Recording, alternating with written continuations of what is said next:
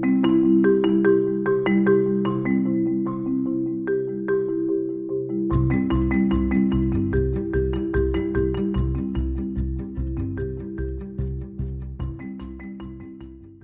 my name is Ashish Jha, and I'm a professor of health policy at the Harvard Chan School of Public Health, and I'm the director of the Harvard Global Health Institute. And welcome to a series of podcasts that I will be doing with my colleague and friend Patrick Whitney that we are calling Designing Health. Patrick, for those of you who heard our podcast that the School of Public Health did, is a leading design scholar, arguably the leading design scholar in the country. He is a new professor in residence of design and public health at the Harvard Chan School. And he and I have been speaking about design, what it is, what it isn't, and its applications to public health.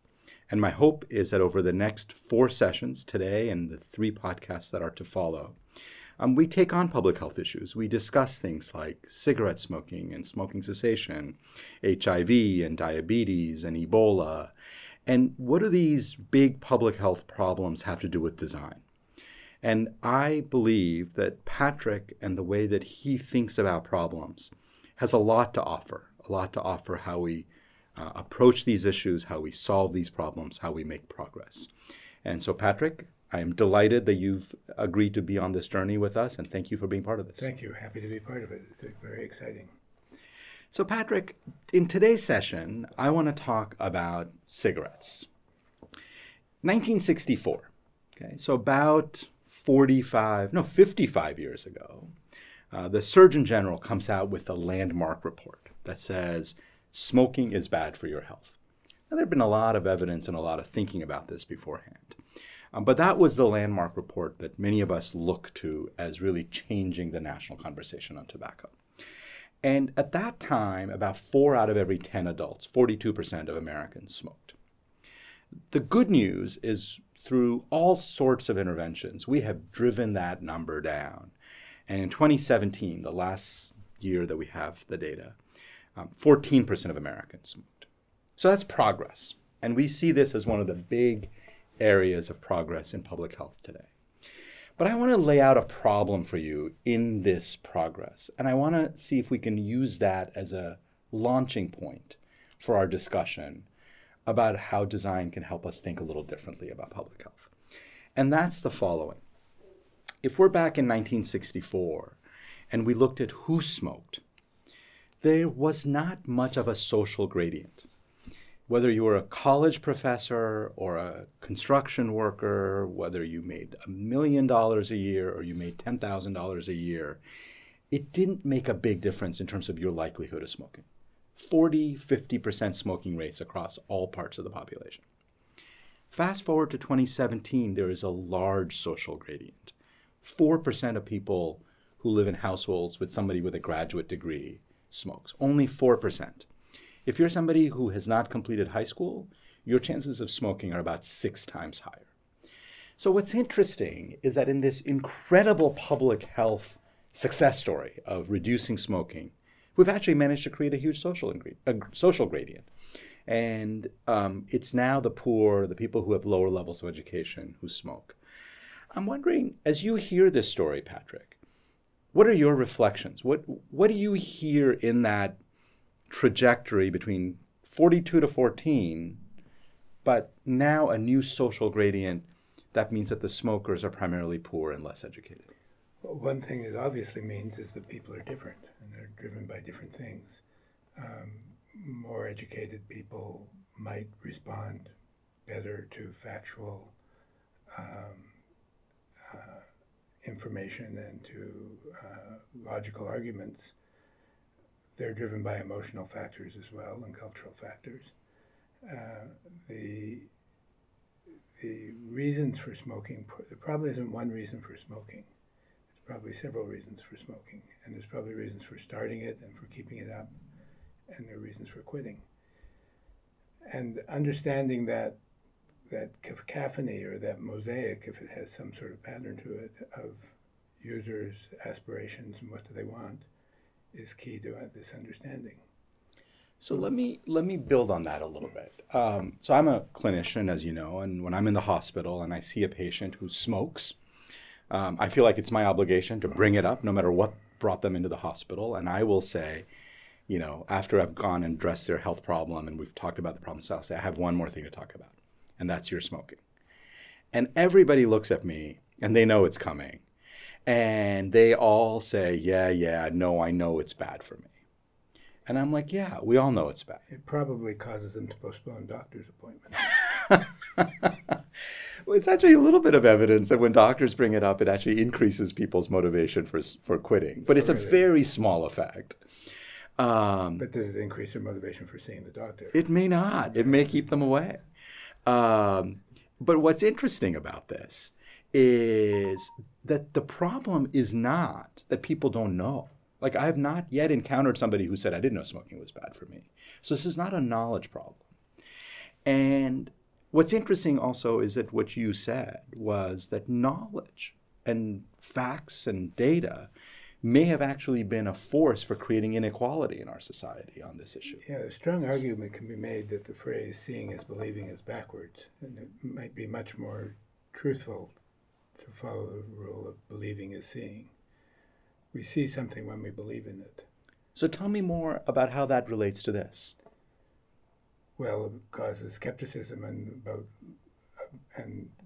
different interpretations of logical, factual information. Okay. And so among cigarette smokers, people who are still smoking today, despite all the evidence and all the knowledge that smoking is bad for you, what does it mean about our public health approaches? And what does it mean for me as a doctor to try to address this issue for Public patients? health lives in statistics, as much of public health lives in statistics. So it's looking for the general patterns and norms. But people live their life in particular situations. So if you're a poor person in America today, say a 55-year-old white guy in the Midwest, Yeah. your life is not very pretty for the most part if you don't have a high school education. It used to be. You used to be able to get a good job for your whole life at General Motors. Yeah. All of a sudden, smoking becomes not the biggest problem in your life. If you fix smoking, your life doesn't get demonstrably better because there's all these other problems with it too. Yeah. So that would decrease the motivation for stopping smoking because your life is going to be bad anyway. So just so I finish this thought, you're saying for somebody for whom smoking may be their biggest health risk, right? They're maybe more motivated to take on smoking because it's a huge. But for somebody who's got much bigger set of challenges, afford food. right? Then smoking may not be priority number one. Exactly, and it may be the moment of relaxation and calmness in your otherwise threatening and chaotic daily life. Yeah. It relates to the starting of smoking too.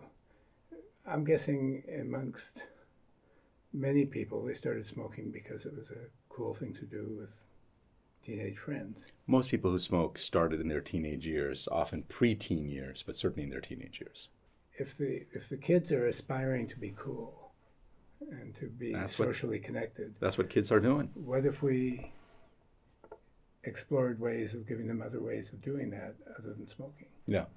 So that we don't treat them as people to be punished or have their behaviors modified to what we want them to behave like, but instead we gave them other options for being cool that didn't kill them. Yeah. So it's a different approach than the one we've taken. In public health, the primary approach has been, let's tax cigarettes because kids tend to be pretty price sensitive. They don't have a lot of money. And so if you make cigarettes more expensive, it's going to reduce. Right. And there is evidence that works. And then let's do things like ban tobacco advertising, certainly advertising that's targeting kids. It's a problem that needs to be attacked.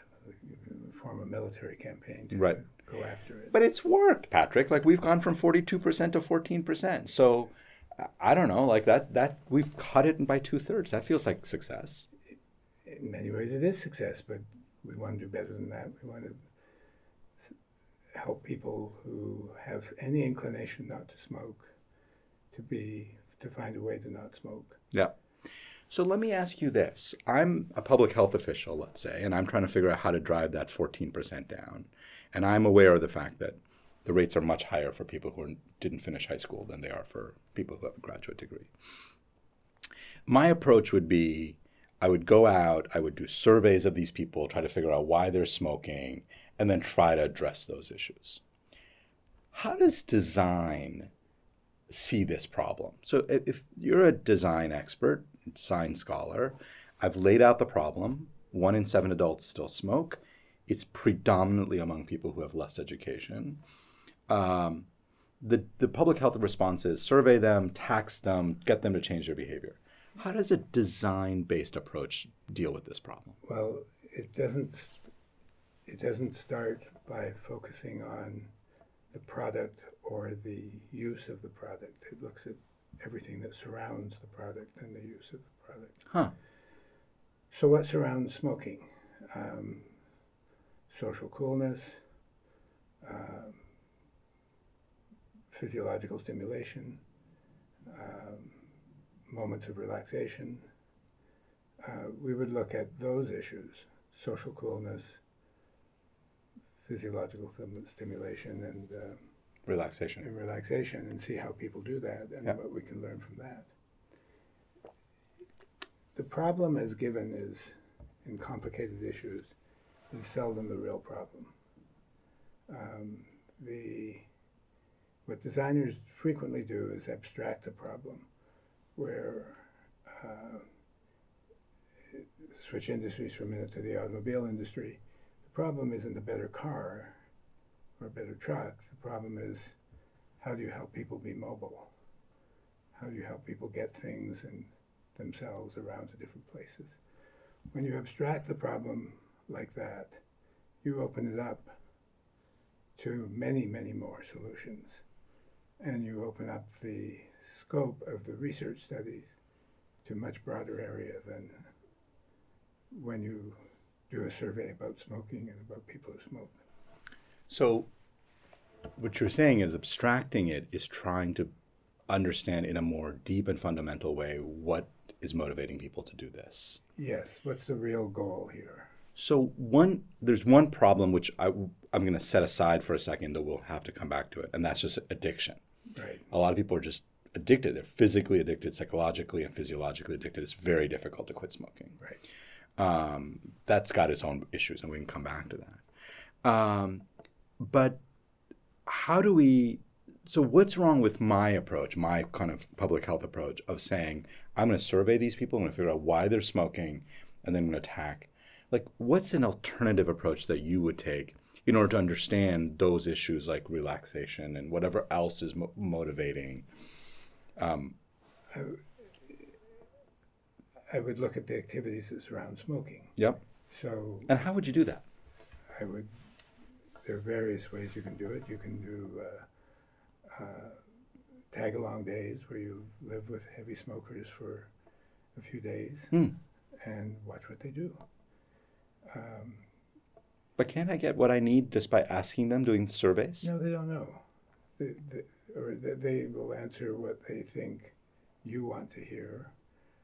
They will answer with what they believe to be true. I'd be shocked if they told the truth about the amount they smoke every day. And I'd be shocked if when thinking of stopping smoking, they would say, well, I really have a problem with relaxation and physiological stimulation. Fair.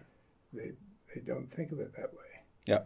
But they act that way. Yeah. And noticing those actions and finding patterns within those actions allows design to come up with new answers that, in this case, might fit into their lives and help them choose the right path rather than think of them as people who need to be corrected. So instead of seeing this as a fault of theirs, and we can identify through questions what is driving their faulty behavior, and explain to them in logical fashion, right, need to mend their ways, and then try to intervene. Your take is observe them, watch what they do, not what necessarily what people say, and you do that for everybody trying to Right. address this problem. And then let's say you come up with your theories. You have theories that say, well, actually, it looks like the smoking goes up a lot at the end of a very stressful day. Right. And now you have a conjecture that this is about relaxation as much as it is about anything else. Yes. What happens next? You keep poking around until you start to notice patterns. Okay. And you find the patterns by observing. You move from factual observations. For example, a fair number of people bum cigarettes from off their friends. They don't buy them. Yeah. You might observe something else, that some people smoke in a particular part of the day and not other parts of the day. Yeah. And you don't know what those observations mean. Yeah. But when you have 100 of them, and it's all surrounded the activities they're all surrounding the activities that relate to smoking, you can start to look for similarities between those 100 observations, and you see new patterns. So, for example, Yep. I don't know if public health has looked at the moment of purchasing cigarettes. When people, When they buy I presume just when they run out. Right. So, is there something that might be able to be done where, when you at the sales counter of the cigarette store, there's not an ad saying this is going to kill you. Could have that, but let's put that aside for a moment. And instead, someone can do something else with that money. So the cigarette retailer keeps a bank account for the person, and they get a reward at the counter for growing this little savings account that is maybe for their kids' education. Yeah. Now, I have no idea Yeah. if that's the right answer. It's probably a crazy answer, but it's probably not an answer that most public health researchers would decide to ask questions about. Not classically. It reminds me of something I do, which is when I'm talking to patients about smoking, they know I'm going to tell them it's bad for their health, and of course they already know that. I often start with, hey, how much is a pack of cigarettes these days? And people will say $8 or $10. And I'll say, huh. So what are you smoking, about a pack a day? And they're like, yeah. So I'm like, wow, it's about $3,000 a year. Probably no other way you could imagine spending $3,000 a year. If I just wrote you a $3,000 check, you couldn't imagine how to spend that, could you? And people are like, of course I can. And then I said, but I understand, you'd rather just give it to Philip Morris, which they probably will use it better than any way you can. So I try to create this sense of like you're giving all this money. Yeah, so you're making them feel that they're not only bad, but they're stupid. So, okay, you're right. That is what I'm doing. But so maybe I shouldn't do that. They just want a cigarette. They just maybe want to relax. So maybe I shouldn't do that. What I try to do is I highlight for them what the financial cost is. I'm not actually trying to make anybody feel stupid. Right, I But know you're not. no. So maybe that's the wrong approach. So what's the right approach to understand? Because for a lot of these poor Help people, kids be cool without smoking. yeah, Help people relax without smoking. Help people enjoy friendship with other people without smoking. yeah. There are other ways of doing it. So give people alternatives. Give people alternatives. And the point is, you don't know what those alternatives are when you start the project. Well, so this is where you discover them as you observe what people do. Okay. So that means you can't define the goal. You can, at a general level, the Yep. goal is stop smoking. Yep. But you can't define the offering, what you're going to do at the beginning of the project. And Yep. most institutions, most companies in the healthcare industry doesn't like that. Yeah. They want to know what the answer is, and then the process is how do you optimize towards the answer. In design, you want to know what the general area of the answer is going to be in, the general area is, and then you discover as you go what the particular answer is going to be. And so let me ask you a couple of questions on this. So let's say you do observation, you see patterns. First of all, how do you know those patterns are right? How do you know you're not just seeing patterns where there may just be noise? You think it's about relaxation, but maybe it's not. Presumably that happens. Yes, that's not the end state. The patterns don't drive the final answer. The patterns drive a set of prototypes. So tell me more. Done early in the process, not prototypes for testing the producibility of something or the acceptability of something, but prototypes that allow people to interact with something so you can learn more about the people. So in this case, give them prototypes that might help them in a social occasion, or give them prototypes to teens that help them be cool without cigarettes. Without cigarettes. I mean, teens have different activities. Most of them are mysterious to people like you and I, but they have activities that they're proud of achieving. Yep. Create some sort of badging system that maybe exists only on phones and can be shared with their friends and not their family, probably. Yep. Where they can show off the competencies they've got in understanding the music of a particular band or knowing which restaurants are cool to hang out in. One of the things that and you alluded to this, one of the things that I've learned from you on thinking about design is the role of prototyping. So we were just talking about prototyping and prototyping potential solutions, not to quitting smoking, but to the alternatives that smoking is trying to achieve, right? For people. And I've always thought of prototypes as like an approach to testing a solution. Yes, that's a normal way of thinking of it. And what I have learned from you is that you think of prototypes as much about learning the nature of the problem as it is about testing a solution. Yes, and it's about making sure members of a team that come from different backgrounds, which is what most teams are formed understand each other. You know, frequently in the development of new innovations, late in the process, months into it, you hear phrases like, "Oh, I didn't know that's what you meant." And that's when the first prototypes start to emerge. Yep. You're not going to get rid of that statement, but it's much better to get that statement in the first week or two than in month 5. Right. So what's interesting about this is, in many ways, you're flipping a bunch of issues on its head. So again, go back to smoking. The standard approach is, well, you identify the smokers, you identify the risk factors like poor education, you ask people why they're smoking, and then you try to come up with solutions and you test them. And if they seem promising on a small scale, then you scale it at a national level. That's a classic public health approach.